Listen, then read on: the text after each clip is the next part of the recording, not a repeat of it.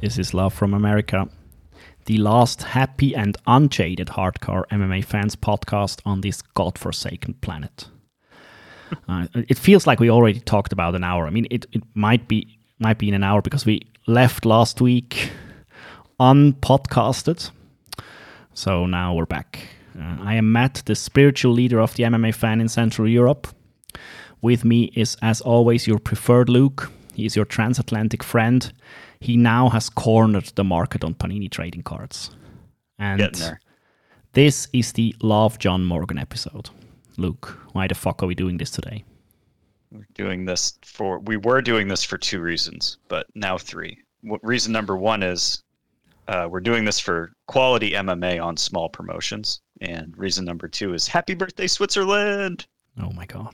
Don't do this. Was it Switzerland's birthday? Are you going to cut this? I think so. I don't care. And reason number three, John Morgan getting fighters bonuses, doing more for fighter pay than anyone else in the sport today. If you're subscribing Thank to you, this, John Morgan. yeah, if you're subscribing to this podcast and you hate John Morgan, unsubscribe right now. Oh man, there goes they're all gone. All of the 20 of us just unsubscribing right now. As always, we have three segments, or at least we try to have three segments. We do fight and event recaps. This week it's UFC 265, Lewis versus Cyril Gane. We will look at one fight from last week's UFC Fight Night Hall versus Strickland. I have two Ultimate Fighter episodes to go into, Season 9 and Season 10. We have a quite interesting listener suggestion this week, which we'll go through. It's a breakdown of a fight from UFC Fight Night 6 in 2006. Some of the people listening to this weren't even born then. Rest of the topics just get looked and gossiped and bantered and, I don't know, fight event recaps. Is that even three segments? I don't know. You already broke me. You broke me with two Ultimate Fighter episodes. Yeah, I will break all of you. That is my goal. Let's get started because this is going to be a haul. we never can take another week off. Do it. Yeah, no, we can't. There's too much to talk about. Yesterday evening or whenever you watched it, it was UFC 265 in Houston, Texas. Derek Lewis took on Cyril Gane for the. Can I even say it? Or will more journalists and fans melt because it was for an interim belt? It was real, man. It happened, and he got a belt. Yes, thanks very much. People forget because we don't like it doesn't mean it's not real. You cannot pretend your way out of this. Look, I do like the interim belts because the only thing they mean is next time the interim belt holder will get paid more. So why the fuck would you ever hate on it? Does it mean that? Yes. Does it mean that they got the championship level Reebok bucks? Wait. Yes. It's Venom bucks now. But, Venom bucks. But there was like a thing where if you were fighting for a belt, it meant more, right? Like it meant you got points, pay-per-view points. It meant you got Reebok bucks at higher tier. My beloved listeners, correct me if I'm wrong, but I do think it means if you're an interim champion, you'll get more money. So why would you ever hate on it? I think when you fight for a belt, I think you get pay-per-view points. So good for them. This pay-per-view lost a damn good fight before it even started, Amanda Nunes. Right. But man, there was some stuff to love about it. Would you want to start with the things you loved? Yeah, I'd love to start with the things I loved. What did I love? I don't know if I loved it, but we got some dangling arms on this pay-per-view, as we've gotten on many pay-per-views this year. Gatto Leonardo fight. I thought Leonardo was just kind of getting tooled and didn't really want to be in there anymore at first, and I really need to apologize for jumping to that conclusion because Leonardo's arm was broken guess somewhere near where she had surgery on it before it broke again, and the doctor came in and put hands to arm and said, no, you can't fight anymore, and she was totally bummed. But then the camera zoomed to it and there was a fucking hole in it where the bone should be. So little goosebumps on that one. Got the TKO. Doctor stopped it in between rounds. Let's say just the fight pass prelims. I don't know why they even make 3 segments out of that pay-per-view, but sure it has something to do with deals and force TV of habit. Finishes galore on the fight pass prelims. We had the dangling arm for Leonardo. Miles Johns did an awesome ducking, then body head deadening Dos Santos, which was awesome to watch. Leg kicks. Oh my god. We had Munoz had a backbound body triangle rear naked choke. Almost first he had some sort of a crank, then he rear naked choked, finished Simmons. Can I talk about that briefly? Well, absolutely. I don't know if you heard on the commentary, but there's a lot made of Munoz's master's degree in whatever he has a master's degree in, and him saying in the pre-fight interview with the desk that he can't really be told anything because he has a master's degree and he knows everything. Of course. And Anik low-key making fun of it after that promo was just kiss the fingers. I loved it. It was great. And then Munoz's post-fight interview was something to behold. Anyway, please continue. Yeah, sorry. I mean, then I have to hand some sort of an excuse, I guess, or I'm sorry, Manel Kape, for hating on you. Very sorry. I'm not. Look, sorry. He had a rough. He was in Rising before, and I loved his fights. It was always action-packed, and he was going for it. And then he had his 2 first UFC fights against Pantoja and another dude, and he just split decision them, and he did absolutely nothing. Like, it was not fun to watch. But okay, that's fair. He showed a lot more initiative in this one. Yes. He there was a lot more fight in this one, but he also didn't make weight. Then I'm gonna put it out there, like, I didn't like the stoppage on this one. Ooh. Odie had his arm over him and was pulling him close. And juicy. the ref just kind of crashed in there and stopped it while Odie was pulling Kopp down close so he couldn't get hit anymore. Juicy. So it's kind of like, is Odie gonna be out if he doesn't get stopped? Or is Kopp gonna get the separation to keep smashing him some more? I have a comment. I have a comment for that. This is CTE Island. This ain't Fight Island. This is CTE. Yeah, no. Welcome to the UFC. This is CTE UFC. just congratulations to Kopp, like, breaking a bit of his bad entrance into the UFC. Okay, he missed weight. But that always pays. You have to miss weight. Then most of the people missing weight, they actually win, I think. Yes. But how can you hate on a flying knee and ground pound finish? I mean, okay, it was a great flying knee. It was a great flying knee. I'll rewatch and check if I think that it was. And I'm only on the fence about it because in the replay I almost saw Odie's eyes rolling back up into his head as he was falling backwards. Like, I think he was out, but by the time he hit the ground, he was pulling Kopp down. He had thrown his left arm up over Kopp and was pulling him close to get that separation away. Yeah. So Kopp couldn't hit him anymore. So it's hard to say. I'll rewatch. I was quite. I didn't get any pointer to a early stoppage. So I am always right, so I don't think you're right. Well, I defer to you on matters of fighter safety and fouls. So please red card everyone in your next reffing gig. Red card them all. What? So Fight Pass prelims are an absolute recommendation to watch. A joy to behold. Finishes galore. Mm-hmm. Then we went on to the prelim card. Any takes on a fight on the prelim card? Because the action died down a bit. We had one fight. Let me had a couple.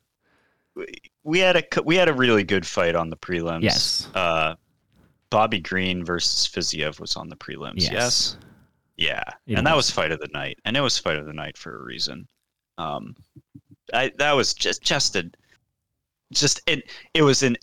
it was moments of feints and less action, but it was in order to get more action, and it ended up at the end with Fiziev just shouting at Bobby Green, and Bobby Green hitting Fiziev. It was great. It was a great fight, man. Yeah, you know that if you evade high kicks like Fiziev does, like traditional Muay Thai style, you have my love, and I'm a Fiziev mark, and I love to see the dude fight. But also Bobby Green, these guys are just never in a boring fight, and I love Bobby Green. Not much to say there. I think there was a 30-27 for Fiziev. That was a bit odd.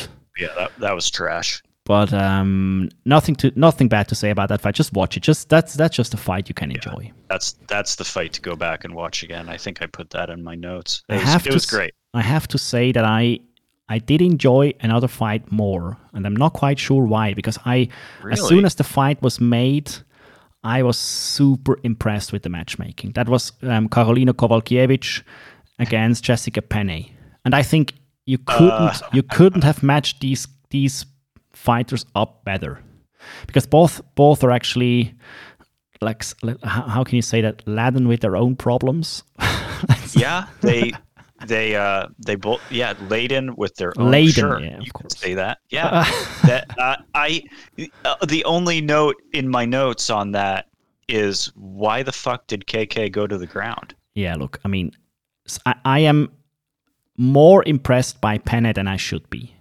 She had a break of like 10 years or so, 20 years, and it seemed an eternity. And it seemed that it did her good. I'm not sure what Karolina was thinking, because I think she started well with inside low kicks, but then I'm not sure why she initiated the grappling, and to say that Jessica Penne is a good grappler. Like before the fight, if you'd asked me if Jessica Penne is a marvel of a grappler, I would have said no. But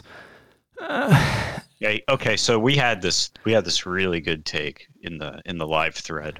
Was I think Landy said something like, is it actually that I was underestimating Penne this whole time, and you know what it reminded me of a lot was Yan Xiaonan fighting Esparza. Correct. And good take. Me completely overestimating Xiaonan, but not giving Esparza enough credit. Yeah, and you have to give that. Sorry. Yeah. These the top echelon of a division in the UFC, in a lot of divisions, is there's like 3 to 5 fighters that can do everything really well, and then right after you drop down, you're getting people that can't necessarily do a certain thing very well, and we saw that right here where the one thing in my mind Karolina needed to not do was go to the ground. I blame Joanna Jędrzejczyk for both of these things. I blame her for dismantling Penne like no one has done before, and completely shading my opinion of Penne forever. And I also blame Joanna for training with Kowalkiewicz now and not helping her out, as it seems. Look, the armbar transition by Penne, and that was really, really awesome. And Kowalkiewicz was working a footlock or an ankle lock for some time, but Penne was really pushing on that armbar and turned her. Then Kowalkiewicz turned it into the armbar. So, I mean, that fight was very entertaining and very surprising me to see that Penne, the grappling she displayed there was top notch, like really, really top notch. I really enjoyed it. Yep. So that might be the reason, because I did not expect that fight to be good. I loved the matchmaking, but I thought the flaws of both of these would actually make for a good fight, but not of a high quality grappling performance like Penne did. I did not expect that, so I like that very much. Brief imagination question: is Karolina cut from the UFC? No. I think that's 4 or 5 losses. No, she won't be cut. All right, nice. Not going into why, but nice. Yeah, actually, listen. Well, they just don't want to lose anyone else to BKFC. That's all it is. I'm telling you the record of one Karolina Kowalkiewicz. Okay. Don't go and look. I'm not. Guess 3. I think it's 4 losses in a row. 10. Her last 10 fights. What is her record? 3-7. Yes. No way. Yes. Wow. She lost to Penne. Right. So she's Xianan. winning fights about like I pick fights on Tapology. Yes. Awesome. She lost against Penne, Xianan, Grasso, Watterson, Andrade. Then she won in 2018. That's actually not that long ago, but Felice Herrig and Jodie Esquivel. But lost to Gadeja, Jędrzejczyk, and won against Rose Namajunas in 2016, which is bonkers if you think about it. That is so crazy. Wow. Split decision might be a fight worth rewatching because that is at that point she was 10-0. Wow. Okay. Listen, she also gets a bit up there. She's 35 now, so long breaks. I don't know, but I really enjoyed that fight, and I have to give Jessica Penne credit. Not subscribing to her OnlyFans now, but excited to see what's next for her. Because what do you do with her? She asked for a title fight, and why not? I don't think so. Yeah, I mean, I think Dana shut it down quite fast. So, but there is some good fights now. That if she can keep up that performance, is she 40 now or something? God, I don't think so. Yeah, she is 38. I mean, that's 40. That's 40. Yeah. Okay. That's for the prelims, I think. Let's move on to the main card. Yeah, watch Bobby Green against Fiziev, and I really recommend you to watch Karolina Kowalkiewicz against Jessica Penne. It's fun. Yeah. There are a lot of finishes on this card that you could fast forward through all the BS on the recording and watch some quick fights. It was fun. It was a fun card. Casey Kenny and Song Yadong. Yes. Casey Kenny is in the ring. He's in the cage. That just cracked me up. He's in the cage and he tries to taunt Song Yadong. And Song Yadong just looks at him and blasts him with a body shot kick. Yes. Or a body shot. I think it was a kick.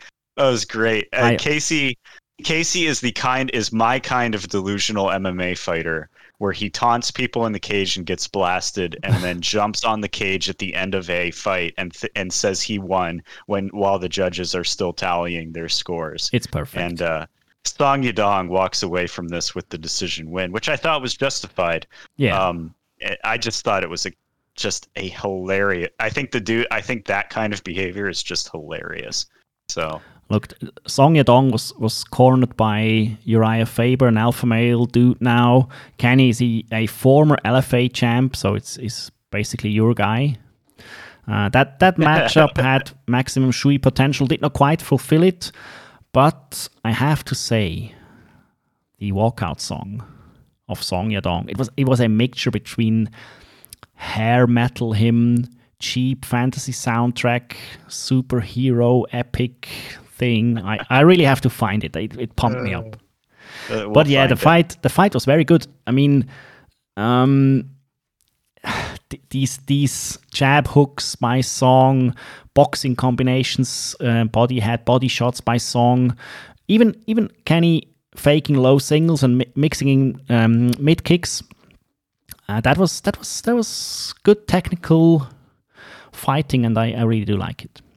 Very enjoyable to watch. Good distance management by Song. He started actually to bait Kenny, lure him in because he knew that he had the distance down of Kenny. I did enjoy it. He evaded, he bobbed and weaved and slipped sometimes. So yeah, Kenny was fired the heck up, Luke, after round one. He was.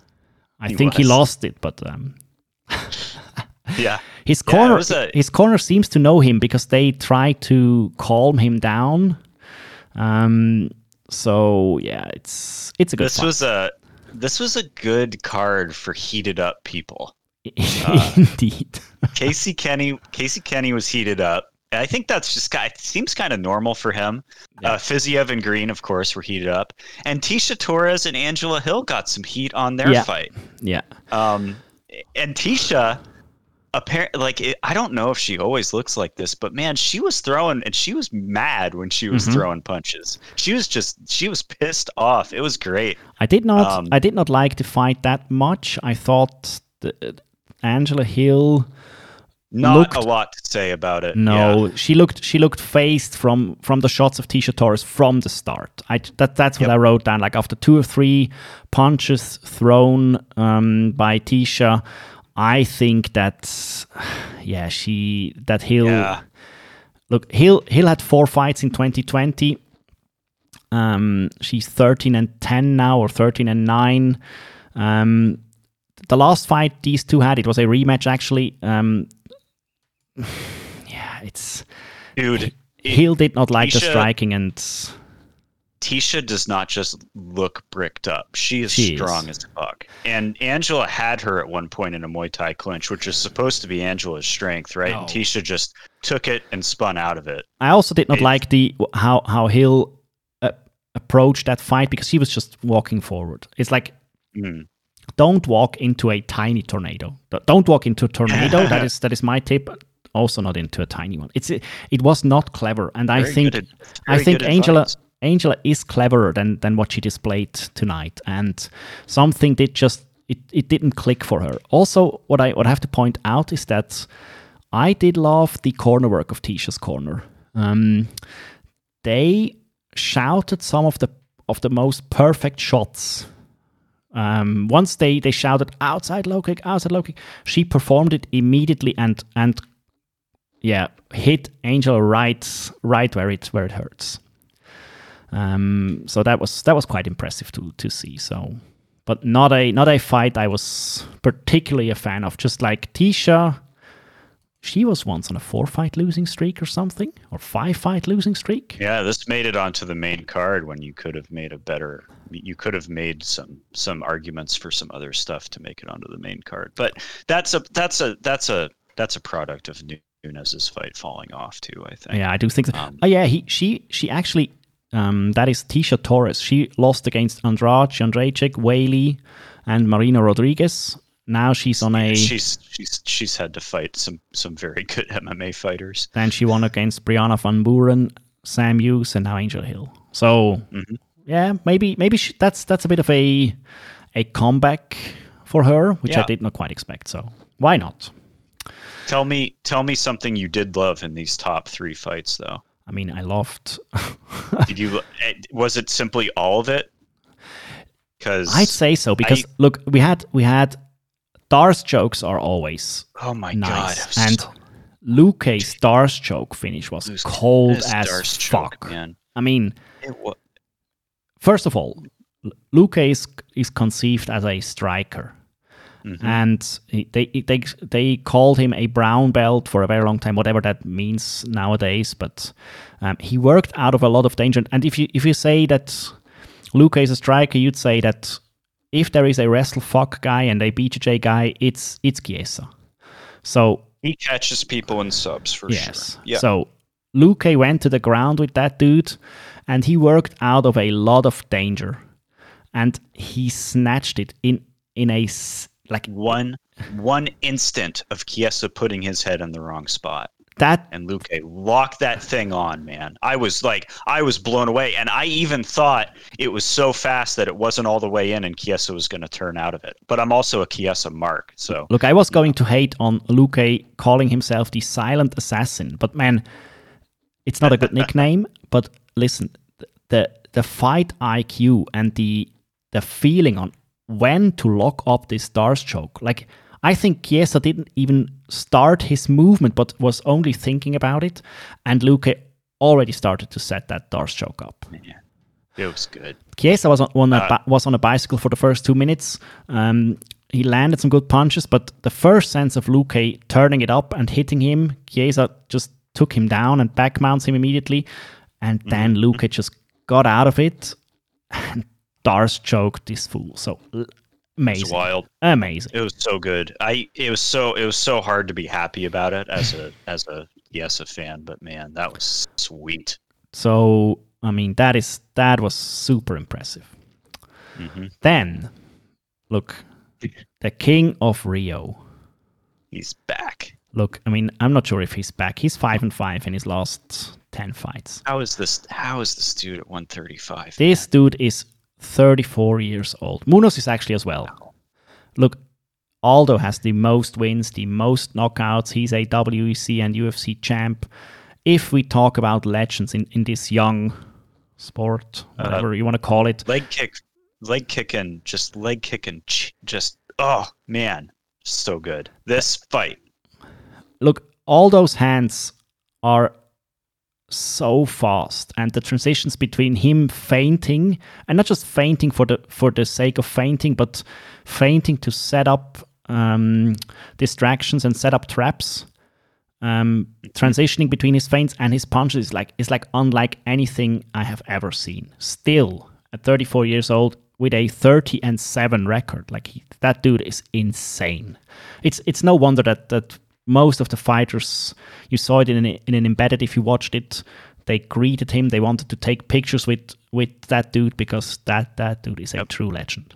He's a legend, and I do wonder if Munoz was showing him a little too much respect as the fight went on, because there were moments when Aldo was sort of able to backpedal out, circle around, and reset, and Munoz just kind of let him. Yeah, but that's when I kind of thought that's what this guy does. Right, look, the distance management, the ring generalship, composure. I mean, look, Aldo is built to fight. He's not the super athlete, whatever, but his stance, his approach to the fight, that dude is also so well-rounded.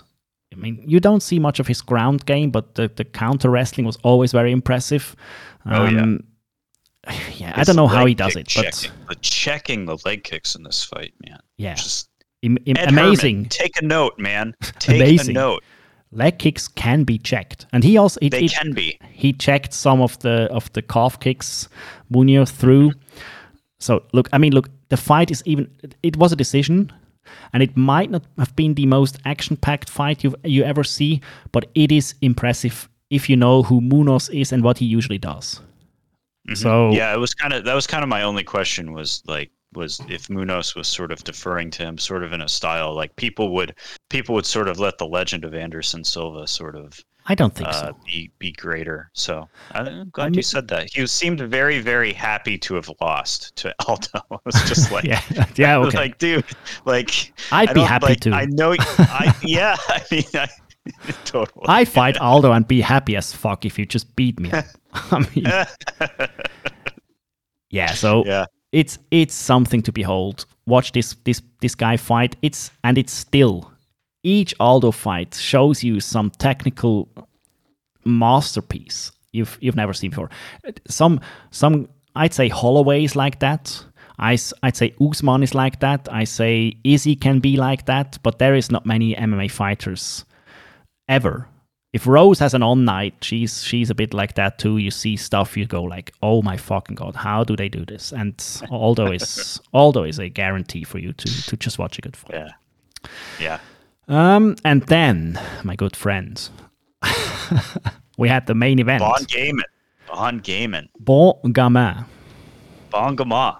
Look, I knew that he was going to win that fight, but everyone knew. I say, like if you're not a mark, and if you not believe the hype of Lewis, you knew that the fighting style of Gane is nothing that Lewis will ever be able to deal with. The calmness and the general demeanor of Gane is also something you seldom see. I learned that he only took MMA. He's in MMA for 3 years now.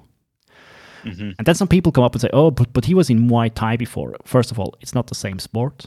Second, guess how long he was in Muay Thai before he became champ and transitioned to MMA? How long? 3 years.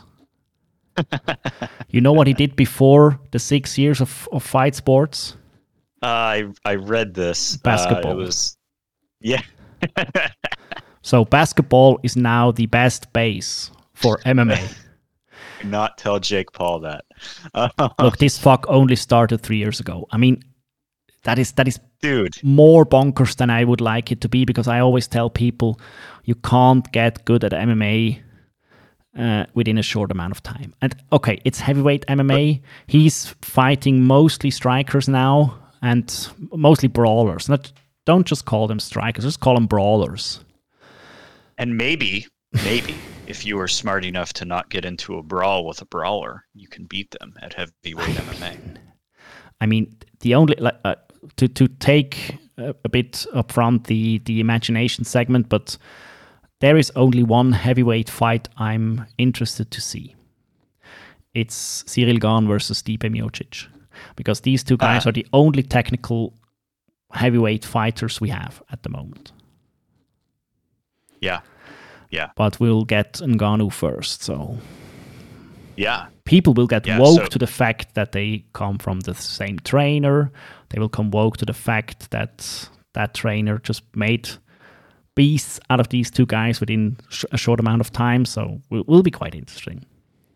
Yeah, it was sort of interesting to hear Gane's coach talk in the promo packages about how, oh yeah, people bring me people all the time. You know, like, Fernand Lopez is my friends bring me people to train all the time. Yeah, that dude has some magic in his coaching style. And to go into the fight, look, what Gane does and the calmness and the demeanor is not like I am the best and I'll fuck you up and whatever. It's like just I know what I'm doing. He took away the legs. He's in there with all of Houston booing him. Of course. He doesn't care. He's just smiling. Doesn't care. Thinks it's like, oh yeah. He took away the legs of Lewis within a short amount of time, hitting him with everything he got. Fantastic. It's fantastic breakdown, man. Shortly before the stoppage, not a lot of intelligent defense there by Lewis. Mira Liotta gave Lewis, we always say that he gave him every chance to be a warrior. and to go out on his shield. But man, you gave him every chance, man. That dude was done, and he was not in there for a second of that fight. The only place that I was curious was, of course, is Derek stronger than Gane? Like he's been stronger than everyone else? No. And he wasn't. No. He got into a clinch and Gane turned him out of it. And he got into a clinch and Gane turned him out of it again. Couple times in there when I thought, well, maybe Derek can get in there and throw in on the inside, but nope. I'd say Lewis's best win is Curtis Blades. That was great. And okay, he beat Oleinik, he beat Latifi, he beat Blagoinov. These are all good wins. But Cyril Gane is on another level. Yeah. And I don't know how he does it. He's so good in what he does. I also think that he's stronger than he might seem at first glance. Gane. Because he does not have... I mean, he has some decisions. He decisioned Volkov, he decisioned Rosenstruik, he decisioned Tanner Bowser. Actually, when he started, he subbed some dudes, which we didn't see in his last 5 fights or so. Mm-hmm. So yeah, I was impressed as fuck with Gane, and I love that he has a title now, and that might be undersold by everyone, but making it within 9 fights, or how many in the UFC, and making it happen with these 3. I mean, if you count December of 2024 fights inside of a year, just making it to that, it's crazy. It's a crazy high pace. I see him being a favorite against Ngannou. I don't think so, but only because, I mean, people are going to make a lot out of the guy that hits as hard as a Ford Escort, man. Absolutely. And people are that's just where money comes in, is on the biggest, scariest dude. So, it's the only thing to add here is Lewis making a case as an alternate in my eye-poking championship fight at Full Metal Dojo. After the Volkov-Gane fight in June, I think is when Gane did onto the bracket for that championship. And in this one, instead, it was Lewis forcing Gane to get inside, even though Lewis was pawing at his face every time he tried to punch him to keep him back. So Gane using the kicks to get in, it was just, Perfect. Fantastic work. John Morgan, we have to thank him from the Yes. bottom of our hearts. He does more for Fighter Pay than any of the complaining journos and fans do. He asked Dana in the post-fight press conference why Cyril Gane doesn't get 50k, and Dana agreed to give him 50k too. Miles Johns got 50, Vicente Luque and Jessica Penne. That is a bit strange, but I mean, we can guess how long we want to. UFC 265. Appreciates the dangling arm. UFC and 265. Yeah. That's basically it. We don't have to talk about it any longer because we have more important stuff to go to. All right. Give me your one-liner take on the UFC Fight Night Hall versus Strickland last week. God. One I fight. gotta scroll. All right. Cheyenne buys. Got a $50,000 bonus for almost head kicking a down fighter. Yes. That woman picked her hand up off the mat perfectly. She will never get up like that off the ground again, ever in her entire life. We didn't leave out the event because it wasn't that action packed. We just left it out because there was some scheduling issues. But you can go back and watch it. Just don't be overly excited about anything happening that will make you happy. Besides J.N. Bice, almost soccer kicking Gloria De Paula. Almost soccer kicking. That is great. It was there was a lot on the card, and I have not seen most of it because it was scheduling for me as well. I just have not had time to go back. I did go back and watch the fight of the night, which was given to Jason Witt and Brian Barberina, and it was a fun fight to watch. So they deserved it, of course. So we'll move on now. Let me make it again, man. Let's call it the Bang Bros segment. I'll look. I watch The Ultimate Fighter now, and it's mostly because I made a bit out of it in this podcast. So now I have to do it, and I did. And we have 2 episodes actually, episode 9 and episode 10. Let's go through it very quickly. The Ultimate Fighter season 29, episode 9 was called Clock. Yeah. Why? Shit. I watched this and I don't remember. Look. Volkanovski got naked with a clock. Is that what happened? Yes. Look, you don't even want to know, man. It's an attempt. Exactly. It's an attempt at humor I cannot comprehend. So it was a Sholinian episode. I was counting the amount of hats he will wear during the episode. Two nice beanies within 5 minutes, so it started nicely. Another beanie at around 12 minutes while he was calling his family. And that is basically what I can say about this episode. Some beanies. Perfect. And half of the dudes were calling their families. At the weigh-ins, Sholinian had another beanie on, so the count is 4. We had the Ultimate Fighter flashback by Toyo Tires, season 27, Miocic versus Cormier. They thought it funny that there was a guy called John Gunther, which was that dude's profession is an alpaca shearer. Yeah. And people find it funny that he was a bit of out there, but I'm not into it. He got choked. He did quickly. It was very quickly. So fight was Sholinian Ludwig versus Ricky Tersois. It was a good scrap. Beanie Man got eliminated, which is quite sad. But Tersois was way too much for Ludwig. He was good. He just pieced him up. So rating for this episode is 1 out of 10 points because of the beanies. I give it 1 point. Fight was a 6 out of 10. And we have no Dana quote because I think not even Dana could be bothered recording a blurb for this episode. So move on to episode 10. Episode was titled Eye on the Prize. Why? No, I have no idea. Are these guys headed for the finals or something? No clue, pal. I think there is a missed opportunity with a Jessica Eye pun, but I'm not coming up with a good one, so just leave it out. Eye on the prize. Okay. There was a coach's challenge in this episode, which made me excited, and I was even more pleased that Forrest Griffin was introducing it. But then it was a real bummer, man, because it was just a commercial for Toyo tires, basically. Oh. They had to change tires. So the lame-o-meter, the lame-o-meter of this challenge, that was reaching darts and billiards level. It's like... The problem is you don't get the background of these actually very good Toyo tires commercials that I have to watch over and over and again and again and again on the ESPN broadcast. Wait, Luke. What?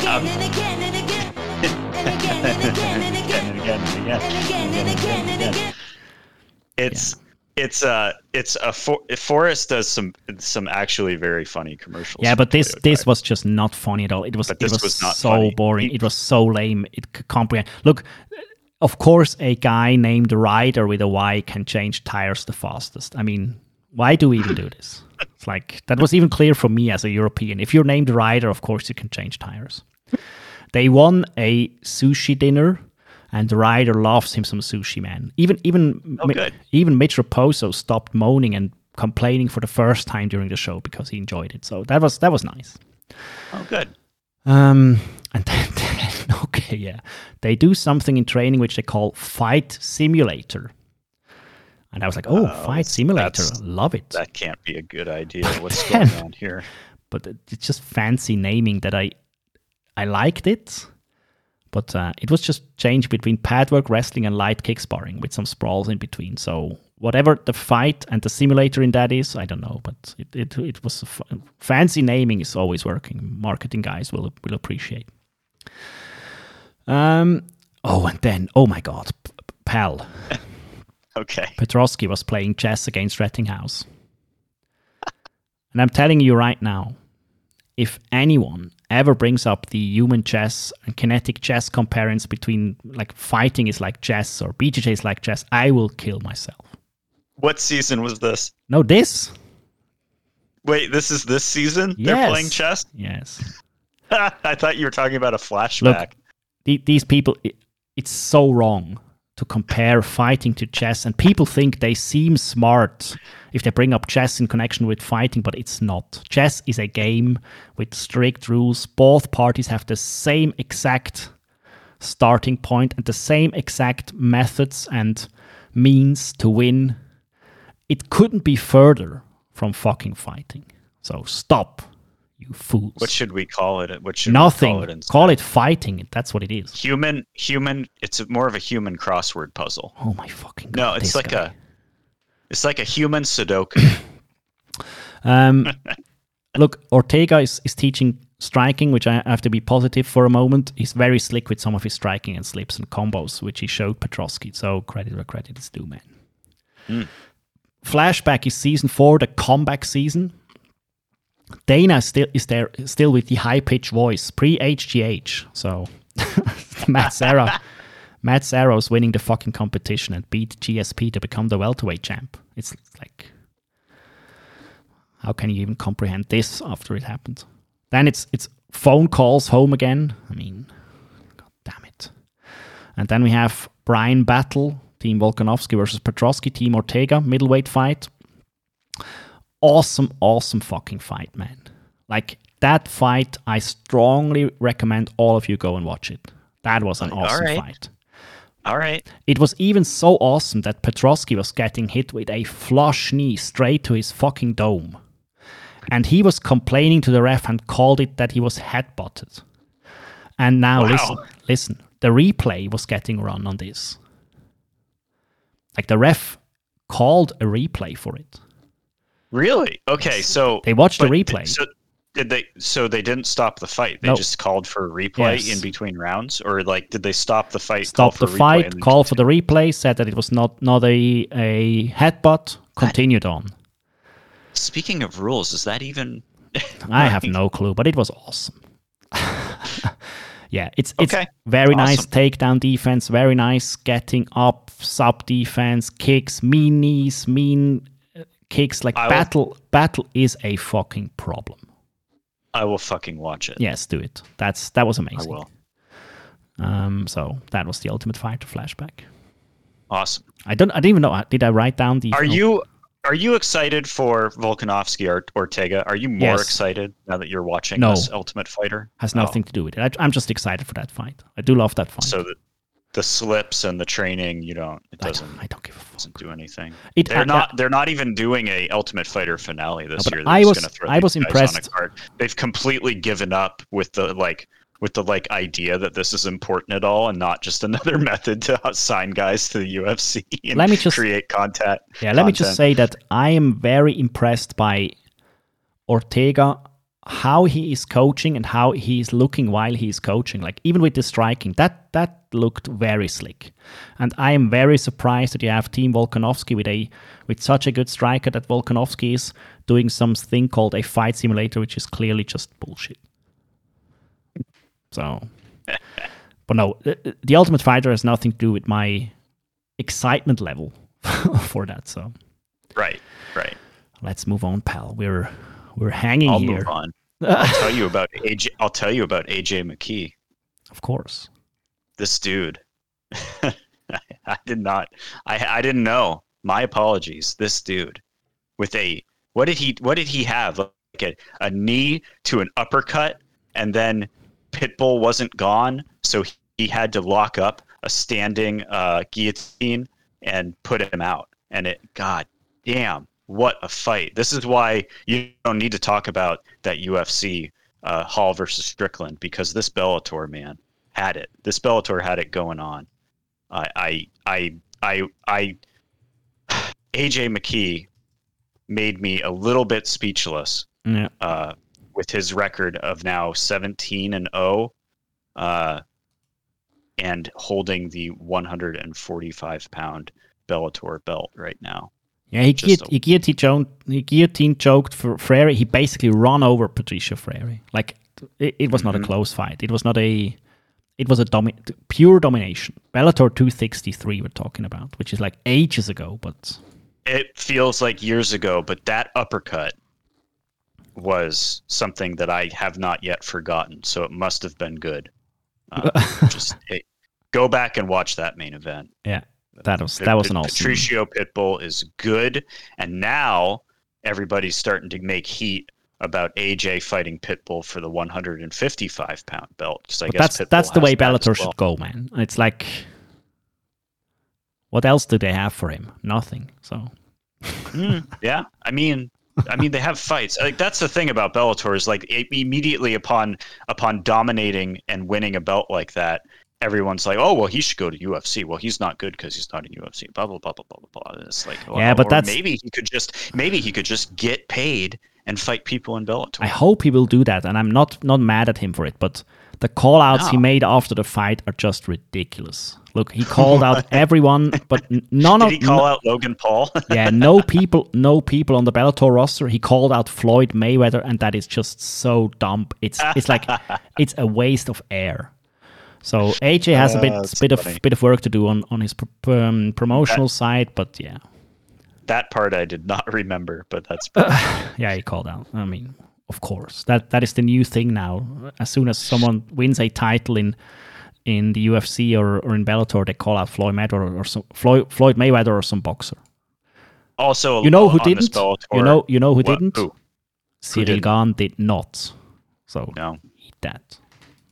Yeah, pal, we have to move on. Bellator. No, listen. Khabib was there. And Khabib's guys won. Imagine that. Their guys all won. So Khabib is now, a lot is made of Khabib being 3-0 as a coach or 5-0 as a coach or something like that. Congrats. One of these decisions was a split that the dude did not deserve to win. Brent Primus got robbed. Primus got robbed. Yeah, I'd say so, yeah. I mean, yeah, it was actually not a bad Bellator card, but... No, it was great, man. It was great. This is the Bellator Love Podcast. Eat that. No, maybe not. But well, we have to move on because we actually got a very interesting suggestion from our listener, J-Bones. Yes. Thanks a lot for sending this in or asking us to break down a fight. I don't know how this fight came up, but it was Karo Parisyan versus Diego Sanchez from 2006. So this dude This dude gave us homework, and it was homework worth doing. Oh, now, never mind yes. the fact that I did it an hour ago, but it is homework worth doing. Let me set it up. Okay. So if you, of course, if other listeners have a fight they want us to break down, we're happy to do it. It was actually very fun to do. And if people maybe want to stop the podcast here and go and watch Karo Parisyan versus Diego Sanchez, I'll link the fight in the show notes. I have an illegal link to a YouTube video which is up, but if you have Fight Pass, you can watch it there. But I love to do this. Listen, let me... The year is 2006. Steve Jobs releases the first ever Intel iMac. Daniel Powter with Bad Day was number 1 in the music charts. I mean, who the fuck is that guy? I don't know, but... Best-selling video game in the United States of America was Madden NFL 2007. Wow. Quelle surprise that a Madden game was number 1 in America. You guys have to be more... Don't tell me about... I will diatribe on America if you let me. Do not start me off. The event is UFC Fight Night 6 at the Red Rock Casino and Spa. If people have been to that spa, I'd be interested in hear about it. Yes. Share your Red Rock Casino Spa story with us, please. The main event was Diego the Nightmare Sanchez versus Karo Parisyan. Mm-hmm. It is airing on Spike TV. R.I.P. Diego was 24 years old at that time, and Karo was 23. And Diego was undefeated, 15-0. We had notables on this card. It was basically the Ultimate Fighter card. Chris Lieben with a win by KO over Jorge Santiago. That man actually became famous for the Spitgate with Bisping. Might be able to get into that another time. Josh Koscheck dismantling Jonathan Goulet by KO in the first. My boy Martin Kampmann with a sub-win over Crafton Wallace. We had a Knockout of the Night award. Chris Lieben got that one. Submission of the Night went to Joe Diesel Riggs. And Fight of the Night was Diego Sanchez versus Karo Parisyan. By the way, Diego Sanchez made $32,000 this night because he was on the Ultimate Fighter contract, which is abysmal. Koscheck made $14,000. Lieben made $14,000. Karo Parisyan made $12,000. Listen, the UFC is an opportunity. No. Pat Healy and Christophe Midou, which were also on that card, made $2,000. This is 2006. Yes. Like, this is not the 80s when $2,000 might have been some decent money. So the highest paid fighter on that card was Diego Sanchez with $32,000. Think about it this way. This is immediate. This is the real estate bubble. Everyone is getting money. We're about to go into a gigantic recession in 2007, 8, and 9. And these guys are getting paid peanuts immediately before a gigantic recession when there is nothing but money floating around the American economy. If you know that they got paid wages which are just abysmal. Referee Big John McCarthy started the fight between Diego Sanchez and Karo Parisyan. Uh-huh. Do you want to go into what you felt when you watched that fight? What did I feel when I watched this fight? I thought the fight itself was fucking awesome. And I have a lot of questions about judo and its efficaciousness in later rounds when someone is tired. But as a fight, and also to set the fight up in the corners for Diego is Greg Jackson, and in the corner for Karo is Tito Ortiz. Let me interrupt you here because the judo thing is something that stuck with Karo for his whole career. Joe Rogan loses his mind. He loves it. When Parisyan throws Diego with what Rogan always calls a judo throw. It doesn't matter how Parisyan... Whatever it is, trip, it's a drag. judo throw. But look, Yep. Joe, it's an Uchimata, mostly. But Rogan doesn't care. He just gets millions by Spotify, but he doesn't care about it. It's judo, baby. and he's at this point, it's him and Goldie, and they're there to yell. They're there to yell. And Correct. Goldie, for what it's worth, man, Goldie, it feels like Goldie didn't get worse. No, Like, he stayed like, the same. It feels like it, right? Like, because he's there and he's saying weird shit and mistiming his stuff and saying Diego's never going to get taken down by judo, and right as Diego is getting taken down by judo, well, it's a trip, but whatever. You know, it was very on brand. Yeah. And I was like, wow, Goldie was always like this. It's Most of just the exactly as it ever was. time when people ask me, dear Matt, great Matt, tell me, spiritual leader of the MMA my fan in dear Europe, spiritual leader, which old fights should I watch? I always tell people, do not watch old fights. They're shitty. Most of the time, they're not good. And I think I'm still right with that, but this fight is crazy good. Like, Diego is still wrestling. Yeah. He is still fast. He is still technical. These guys are young, man. They're young. Yeah, 24 and 23. Uppercuts by Diego. Oh man, Parisian. The clinch and body work and uppercuts in the second or third round of Diego was awesome. Round 2 is actually, I think, I did watch the fight 2 times. I watched it to score it for the first time, and then the second time I just watched it. I gave the first round 10-9 to Parisian just for like judo throwing the fuck out of Diego. But I think... Which round? Did you say? First. You gave him the first? Yes. Okay. Yes. All right. And then I gave him none else, because after that, I think Parisian was bloody and gassed after the first, and it's a certified banger from the start. Let's go into Tito Ortiz is in the corner of Parisian, as well as Manny Gamburian is in the corner too. Do you have a take on that? I thought Tito actually. I had a question about that. I thought Tito had good advice. Absolutely, You're right. Did Tito miss his calling as a hype man / good advice giver between rounds? You're right. Because he could have. What if he had just stuck with that and never become a city councilman, mayor pro tem? I mean, he could have embezzled. He could have cheated on taxes all he wants. You know, that's all. I mean, what does a corner man do but cheat on taxes and corner men? You know. His between round advice in round 1 and round 2 of talking about get out there and jab him up and interrupt him with that jab, snap that jab, get out there and snap that. It was great. And then it cuts to Greg Jackson and he's like greasing Diego. Yeah. Yeah. Look, round 2. Round great. 2 might be the best round. I mean, I'm not making a list out of this, but Diego is scrambling like a madman. He is going for every technique, and I mean all of the techniques ever. Yep. He has backtracks. He elevates the hips and grabs a knee bar for a second. Yes, he's going for leg locks. So Diego is great fighting like this. I don't know why he abandoned his wrestling and his BJJ after some time. Maybe his body was just too fucked up to do it like this, but man, did he go for everything there and never stopping. So I really enjoyed it. I gave round 2 to Caro. My God. I did. I'm sorry. I gave round 1 to Diego. I gave round 2 to Caro. I gave round 3 to Diego. If you want to be my new co-host, just write me to Matt@MMA.com. Come on.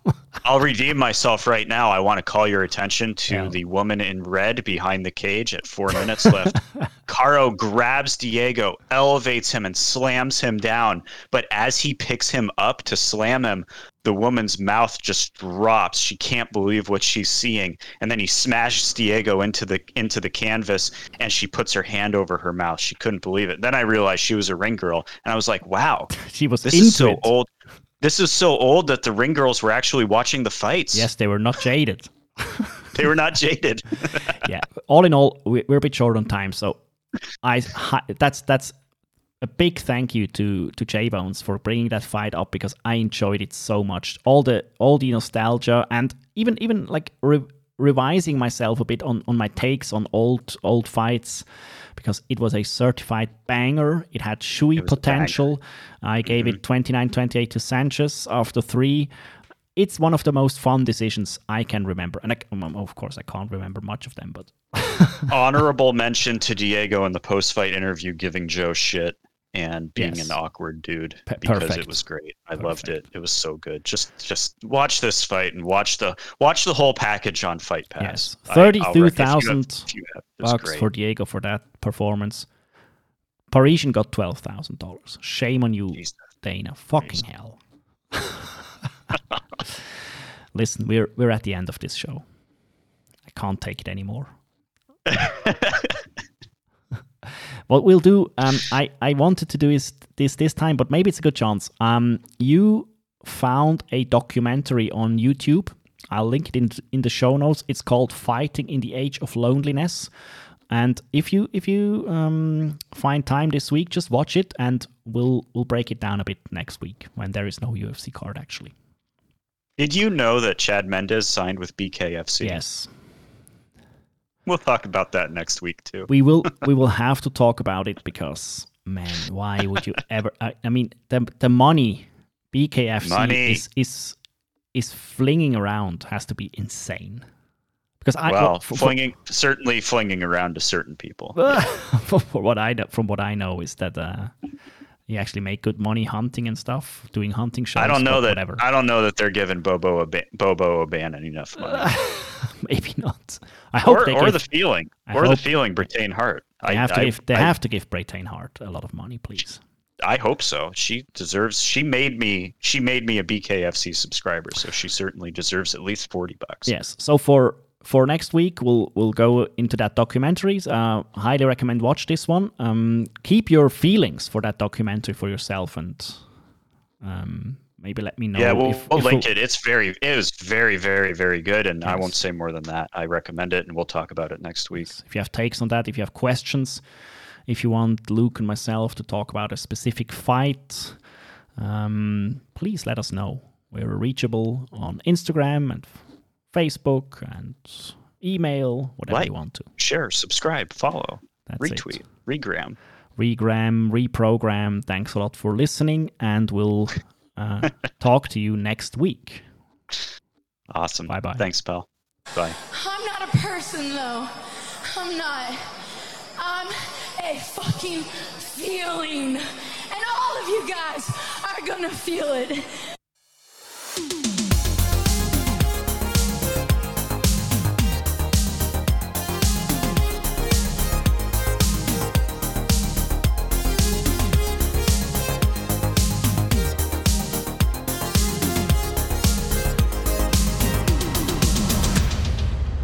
He looks a little shaken there.